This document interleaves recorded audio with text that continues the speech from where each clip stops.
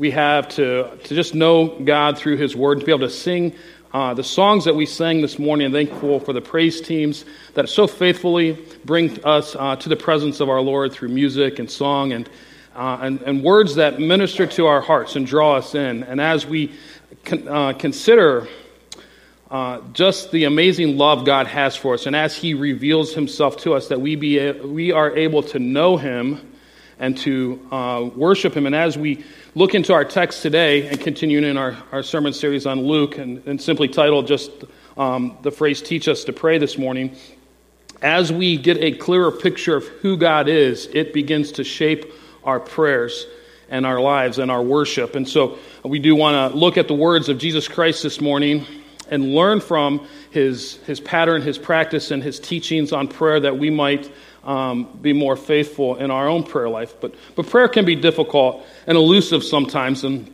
I know in my own life, it's one area that I always want to continue to grow and learn how to become a better prayer. Have you ever been in the presence of someone who just really seems to connect with God through prayer in just such an intimate and passionate way that you're like, wow, I was in the presence of God as I listened to this person pray. And it's just a wonderful experience.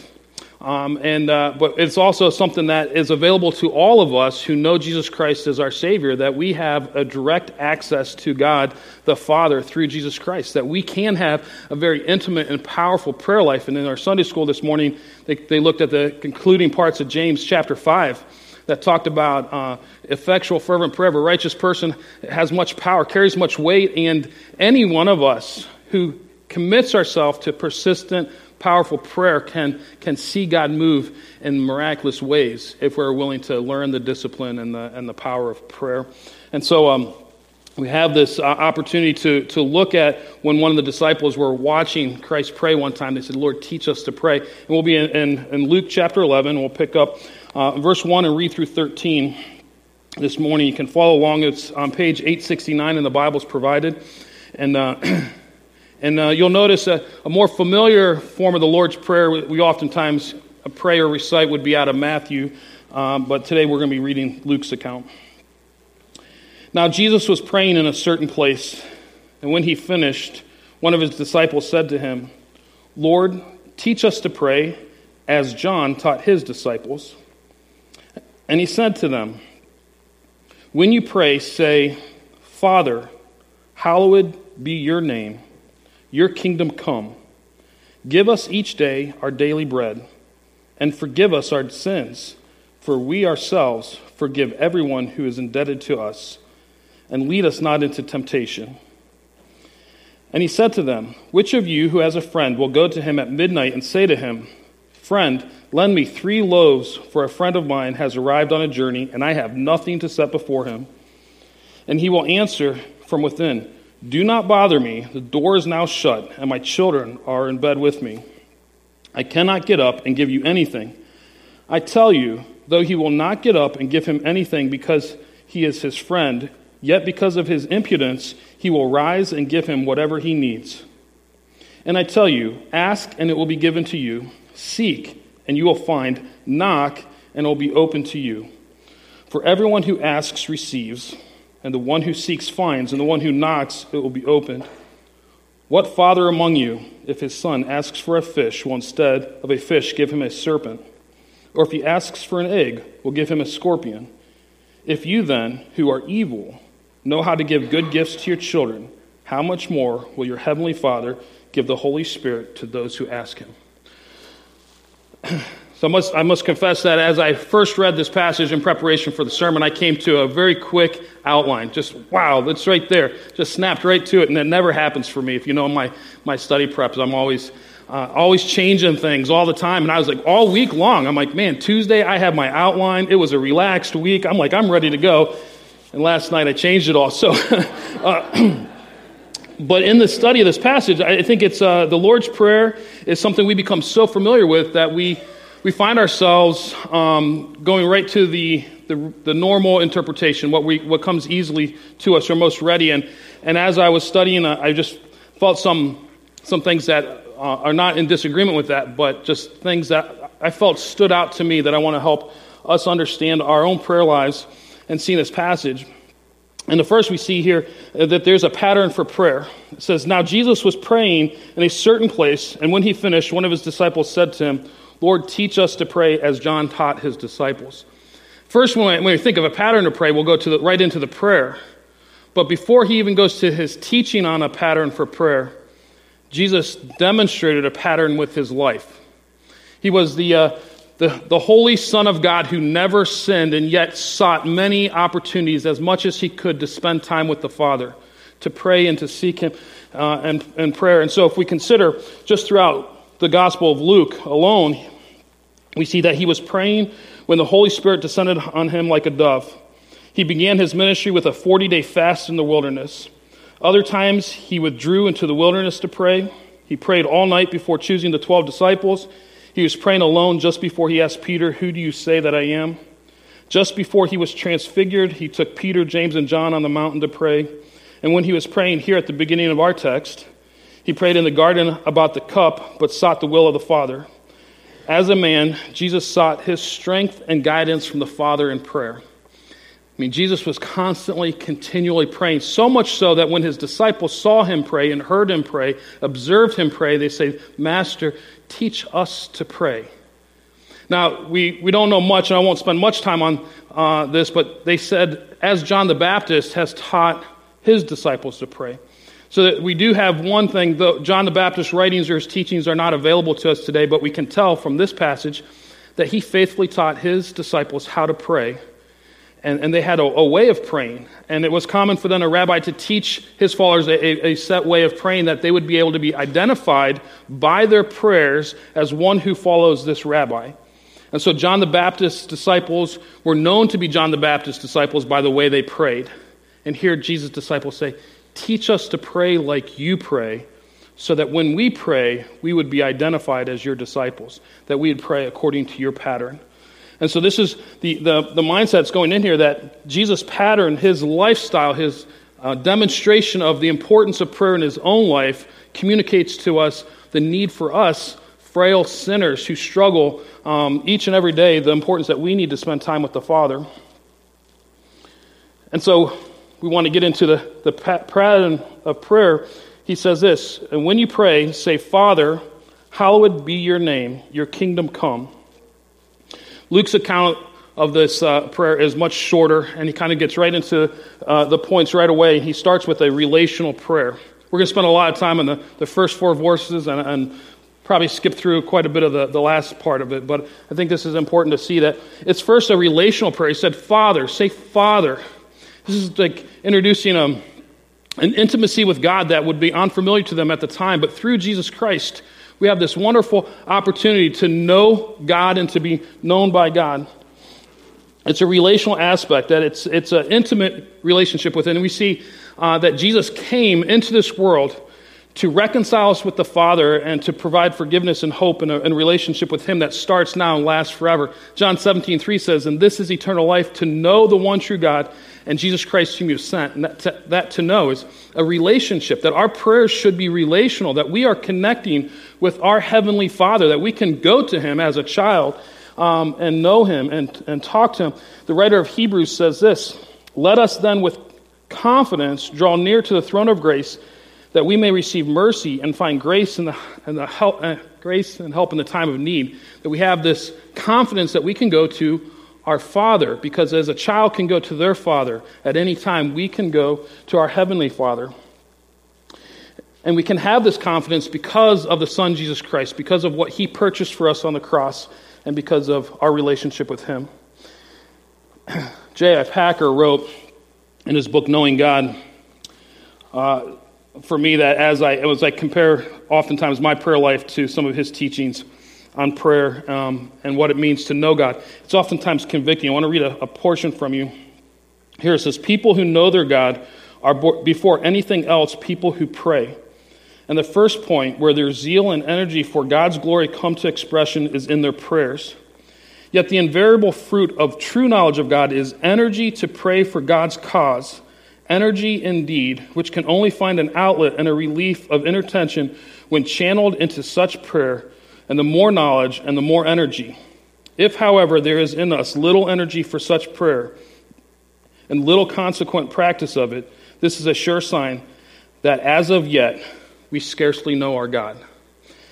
And as he continues to unpack what it means to know God and to be known by God, and how our knowledge of God draws us into an intimate conversation with God that is continual and active, if we lack the desire for such prayer, it's because we don't know God as well as we think we do. And that's what gets convicting for me oftentimes, because in life it gets difficult. Life gets busy. We get overwhelmed and burdened with so many things, tasks before us, bills ahead of us, relationship issues and struggles in life. And before we know it, we forgot to pray. We forgot to read our Bible. We forgot to spend time at the feet of our Savior. As we learned last week, the important that Mary chose the better thing, that she sat at the feet of Jesus. And we oftentimes forget to do that. And here our Heavenly Father is calling us and waiting for us and wanting us to spend time with him as Jesus spent time with him. And Jesus says in his pattern and his teaching that start with Father, recognize that he is our Father. But then our prayers are a God-centered prayer. It says, hallowed be your name. That our prayers should seek to magnify and glorify God. That we want his name to be known to this world, that it is all-powerful and wonderful name of God. That we should seek God to work in our lives that will help others to see him for who he is, to be glorified, that to be holy, to be made hallowed. In Ezekiel 36:23 it says, and I will vindicate the holiness of my great name, which has been profaned among the nations, and which you have profaned among them. And the nations will know that I am the Lord, declares the Lord God, when through you I vindicate my holiness before their eyes.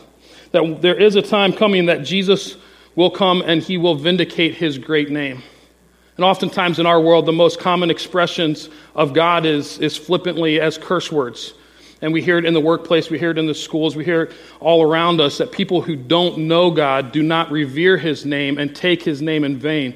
Oftentimes even believers take the Lord's name in vain, or they use God's name to leverage themselves and their own opinions to make it sound like their opinion is what God says, and it's not in consistency with the Word of God, and therefore we take the name of God in vain. And here the prayer is that God, that your name would be hallowed, that I would understand your name, the importance of your name, and that I would treat it with utmost respect, and that those around me would see how good and glorious and how wonderful and magnificent you are. Because one day he is going to set things right. He is going to show everyone who he is. And we see in Philippians 2, talking about how Jesus will be made known to the world. It says, therefore God has highly exalted him and bestowed on him the name that is above every name, so that at the name of Jesus every knee should bow in heaven and on earth and under earth, and every tongue confess that Jesus Christ is Lord, to the glory of God the Father. That one day it will be made clear to all, and they will see him for who he is in that time.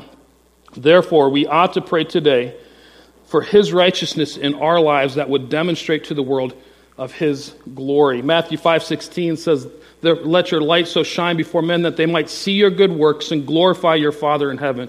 That our lives would be a picture of who God is to this world and make his name holy. And so it begs the question, how are we living? Do people see the glory of God's name in us or not? And that's a convicting thought as we consider that.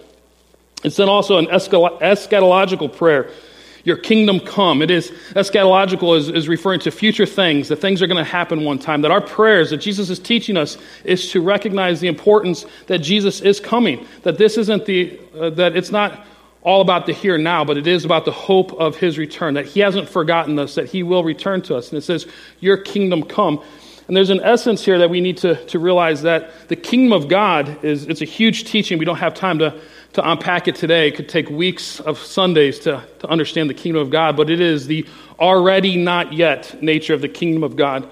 That the kingdom of God is here now because Jesus Christ came. He died. He conquered sin and death. He offers forgiveness. He sets captives free, and he welcomes us into a relationship with him. The kingdom of God has come, but the kingdom of God is not yet, because Christ has not returned, that we still live in a broken and fallen world. There's still disease, there's still pain, there's still suffering, there's still struggles, but one day Jesus will come and put an end to all of that.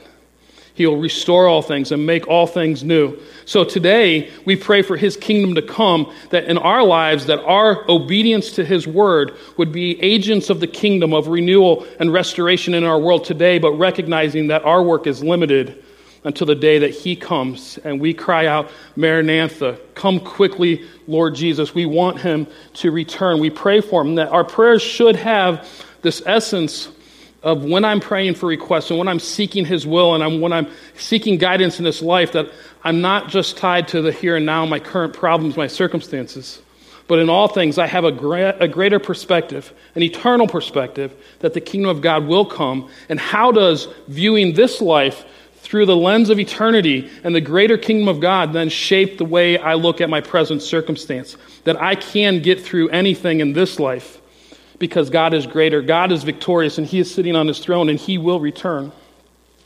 And so we need to pray with the future in mind. It's also a humble prayer. We do have our physical needs. He says, give us each day our daily bread. Now, we live in a very affluent society, in the top 10% of the entire world, and we don't even realize the needs of most of this world. And when we pray for our daily bread, we would say, God, provide for me my meal. And then I walk over to my refrigerator and open it up, and I have so much stuff in there. And most of it, I'm like, you don't even want that. I'm going to go down to the restaurant and buy something because it's right there. And then I provide for myself what I just prayed for. God, provide for me. And we're missing, we can become so stuck in our own ways and so comfortable that we don't realize the needs that we have, the dependence we have on God. And in the agrarian culture at the time, they had a desperate need that God would bring the rains, that their crops would grow, that they would have enough to get through. So what would the people, the Israelites in the wilderness wanderings be praying every day? With praying, God, will the manna be there in the morning? They provide for us that daily bread. And God said, when the manna comes, just take what you need for today. And if they took too much, it's spoiled and rotted. But God says, no, just provide that daily bread. Or what about this? These little children in Haiti in the orphanage we met, who didn't even know if their next meal was coming or when it would come. They're praying, God, provide for me my daily need. And see, we all have a daily need, even if we're not quite aware of it. But we need God in every moment of every day. But we need God for our oxygen, for our next breath. We're not guaranteed tomorrow. And we need to see that praying for our daily needs is a recognition of how dependent you are upon God this moment, for your next heartbeat, for your next breath. You are dependent upon God, whether you realize it or not. And so we do want to focus on the importance of praying for Him. But we do want to take our needs and our wants and our desires. We want to ask and petition God to take them to Him. But again, following in the pattern that He's setting for us. And then we have a repentant prayer. In verse 4 it says, and forgive us our sins, for we ourselves forgive everyone who is indebted to us, and lead us not into temptation. Here we are introduced to the important work of a believer and continued life of repentance. He's not saying here for the first time a conversion experience of coming to God to acknowledge our sins and to begin a relationship with Him. Here he's talking to believers. But today maybe you're here and you don't know God, you don't have a relationship with Him, you don't know Him as your Heavenly Father, you don't know Jesus Christ as your Savior, and you need to know that there is a God in heaven. He's alive and well, and He is the author and creator of this world. He spoke all things into existence, and His desire is for us to be in an intimate relationship with Him, to know Him. But we have this big problem. It's called sin. Way back in the Garden of Eden, Adam and Eve, they rejected God's command, and they took the fruit and they ate, and they brought sin and death and disease into this world. And from that time, there's been a separation from God. Sin separates us from God, and there's nothing we can do to earn His favor. We cannot pay for our own sin. But God loved us so much that He sent forth His Son, Jesus Christ, to be born of a virgin, to live a perfect, sinless life in complete obedience to the law, to go to the cross for our sins, shed His blood, be buried, and the third day rise again, conquering sin and death.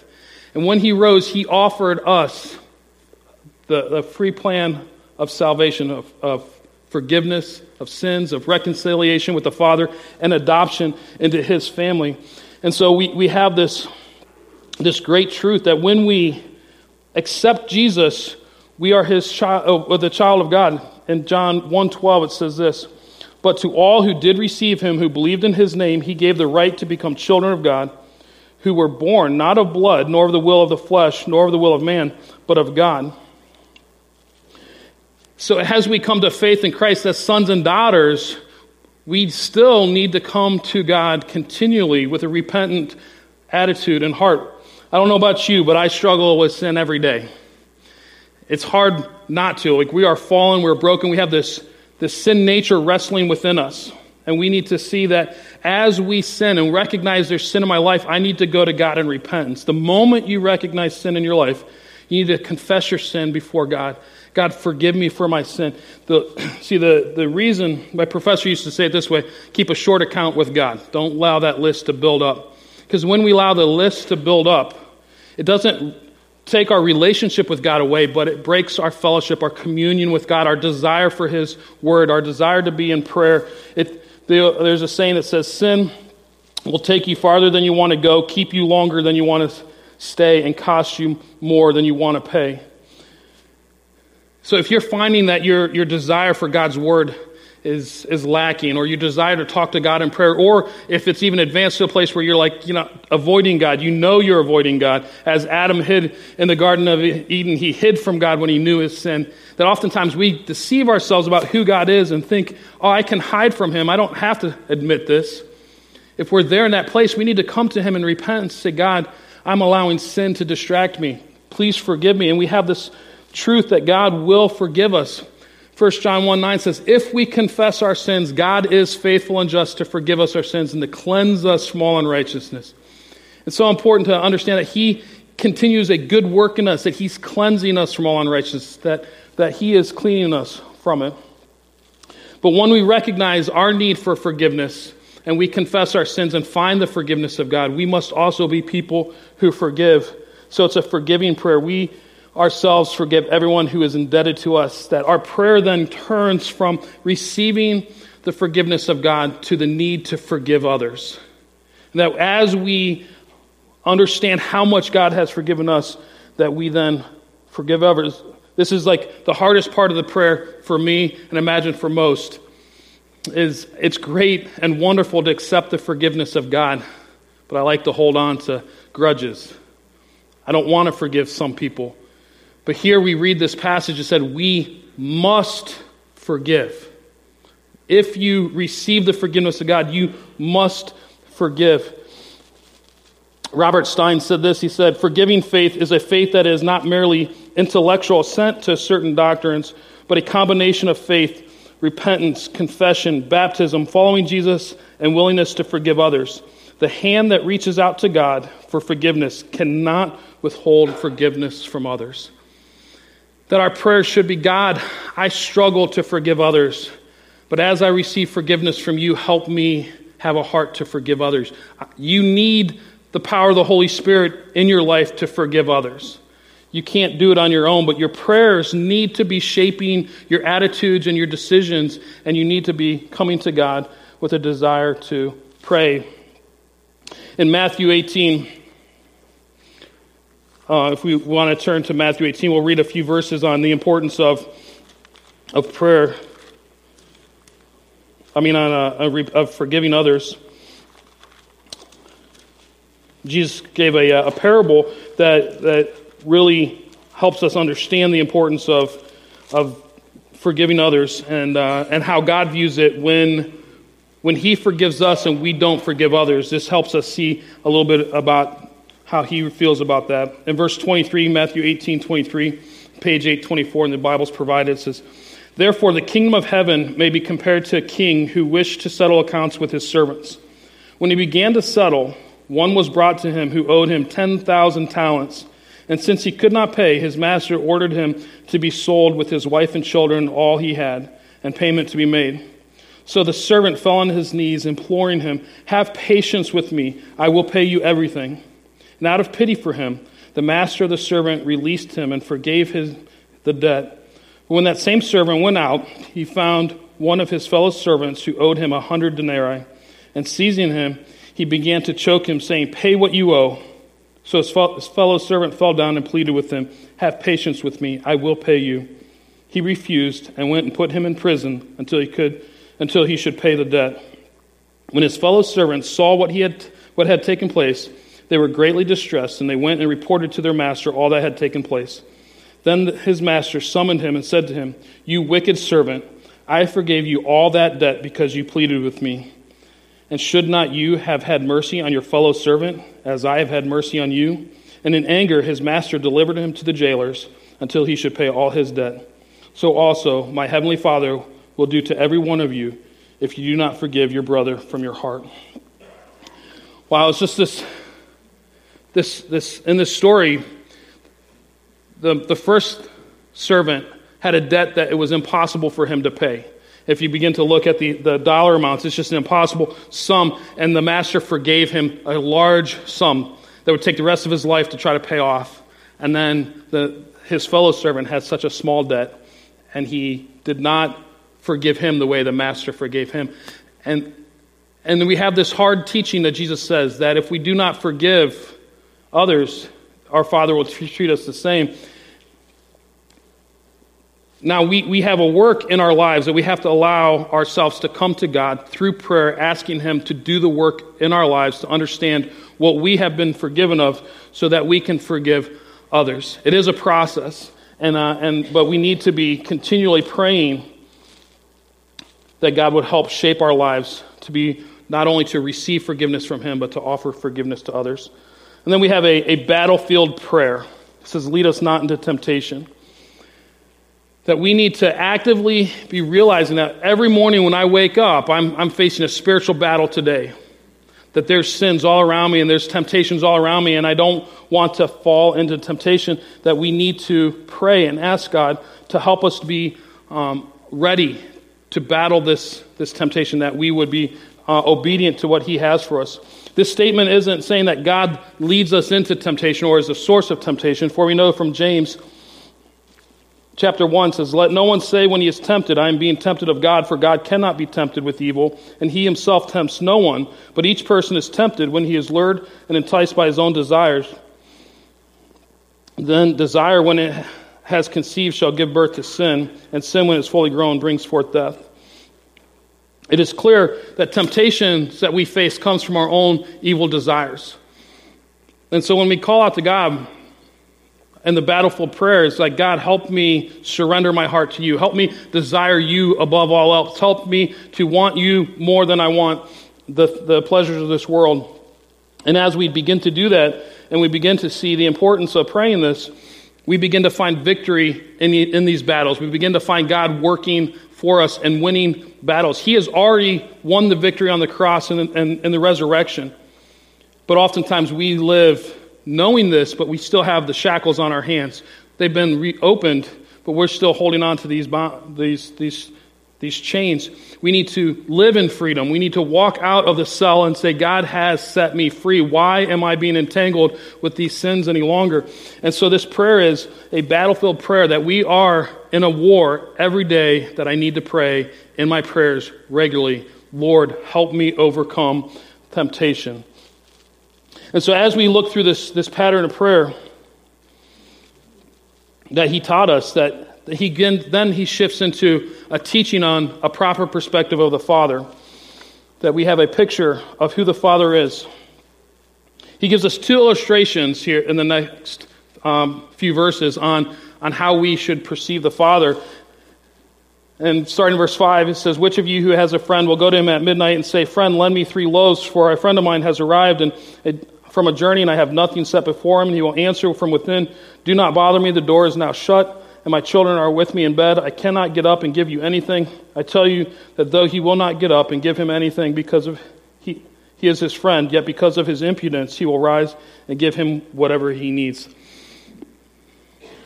The persistence and the impudence of the neighbor goes to the house, and in that day they would have had like a one-room house where everybody's sleeping on mats or in the bed right there, and he would have to wake up the entire house to answer their door.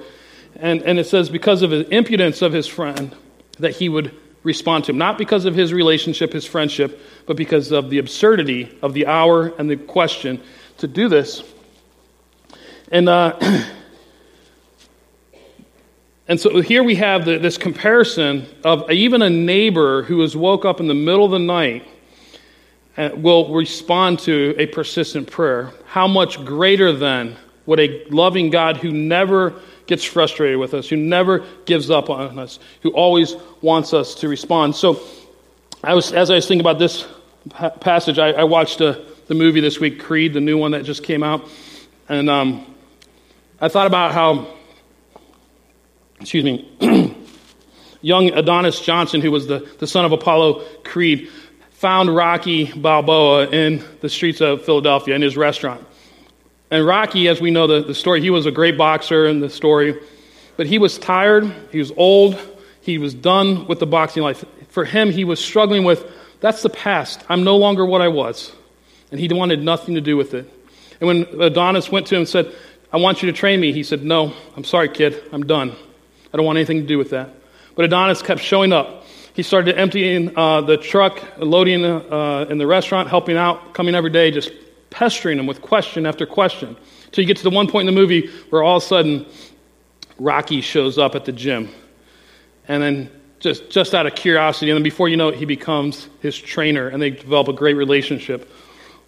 And Adonis is like this great picture of the persistence that we need to have, that ultimately, though that we can come to God, not give up, that when we know God is a God who is loving, caring, kind, compassionate, desiring us, that we should never give up on our prayers.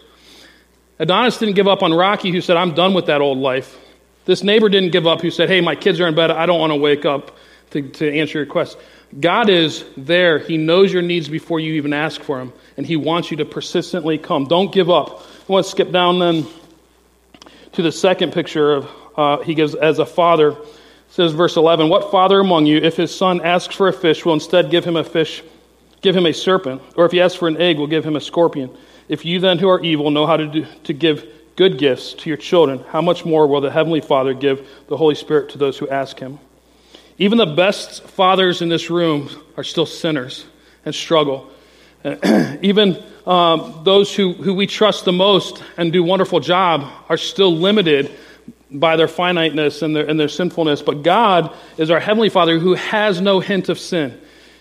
And he knows how to give good gifts. He says, if you who are evil know how to do good, give good to your children, how much more does our Heavenly Father know how to give good to us? He wants to let you know that he is a loving Father who wants to bless you, wants to give to you, but we need to have a proper view of him, and we need to come to him in the proper way. And so if we go back here then to verses 9 and 10, it says, I tell you, ask and it will be given to you, seek and you will find, knock and it will be open to you. For everyone who asks receives, and the one who seeks finds, and the one who knocks it will be open. Too often we come to this verse and we think that, well, if I ask of God anything I want, he's going to give to me. We get this kind of picture that God is like a genie in a bottle and that he'll just give me whatever I want. And that's not what the text is saying, nor when we compare Scripture with Scripture to understand what it's saying. Instead, we need to think of verses like John 14:14 says, if you ask me anything in my name, I will do it, or according to my name. Then when we come to God, understanding his character and who he is, and we come to him following his pattern that he gives us, we will understand the blessings that he has for us. And the really response is that if you then who are evil know how to give good gifts to your children, how much more will your Heavenly Father give the Holy Spirit to those who asks him? The promise we have in this passage is that when we ask for the Holy Spirit, when we ask for more of God, that he will give it to us. So when we recognize that prayer is first relational, it's about spending time with your Heavenly Father, that prayer is to be centered on God, not on you, seeking his return and the reverence of his name. When we humbly recognize our daily dependence on him, confessing our sins to him and asking him to help you forgive others, when you realize that every day is a battlefield and you need the power of the Spirit to overcome, You can take your request to him because you know that he will never tire of hearing from you. He is loving and giving Heavenly Father. You will receive the answer to your prayers. And what you're seeking is more of him. The Holy Spirit's power to come into your life, to lead you, to guide you, to direct you. And God is always anxious to give us more of him. And he meets our needs in those places, in those times. And so I want to challenge you today that, are you patterning your prayer the way Christ has taught us to pray? Are you seeking his glory, seeking his honor, seeking time with him, and seeking his return? Are you seeking forgiveness of your sins? Are you asking God to help you forgive others?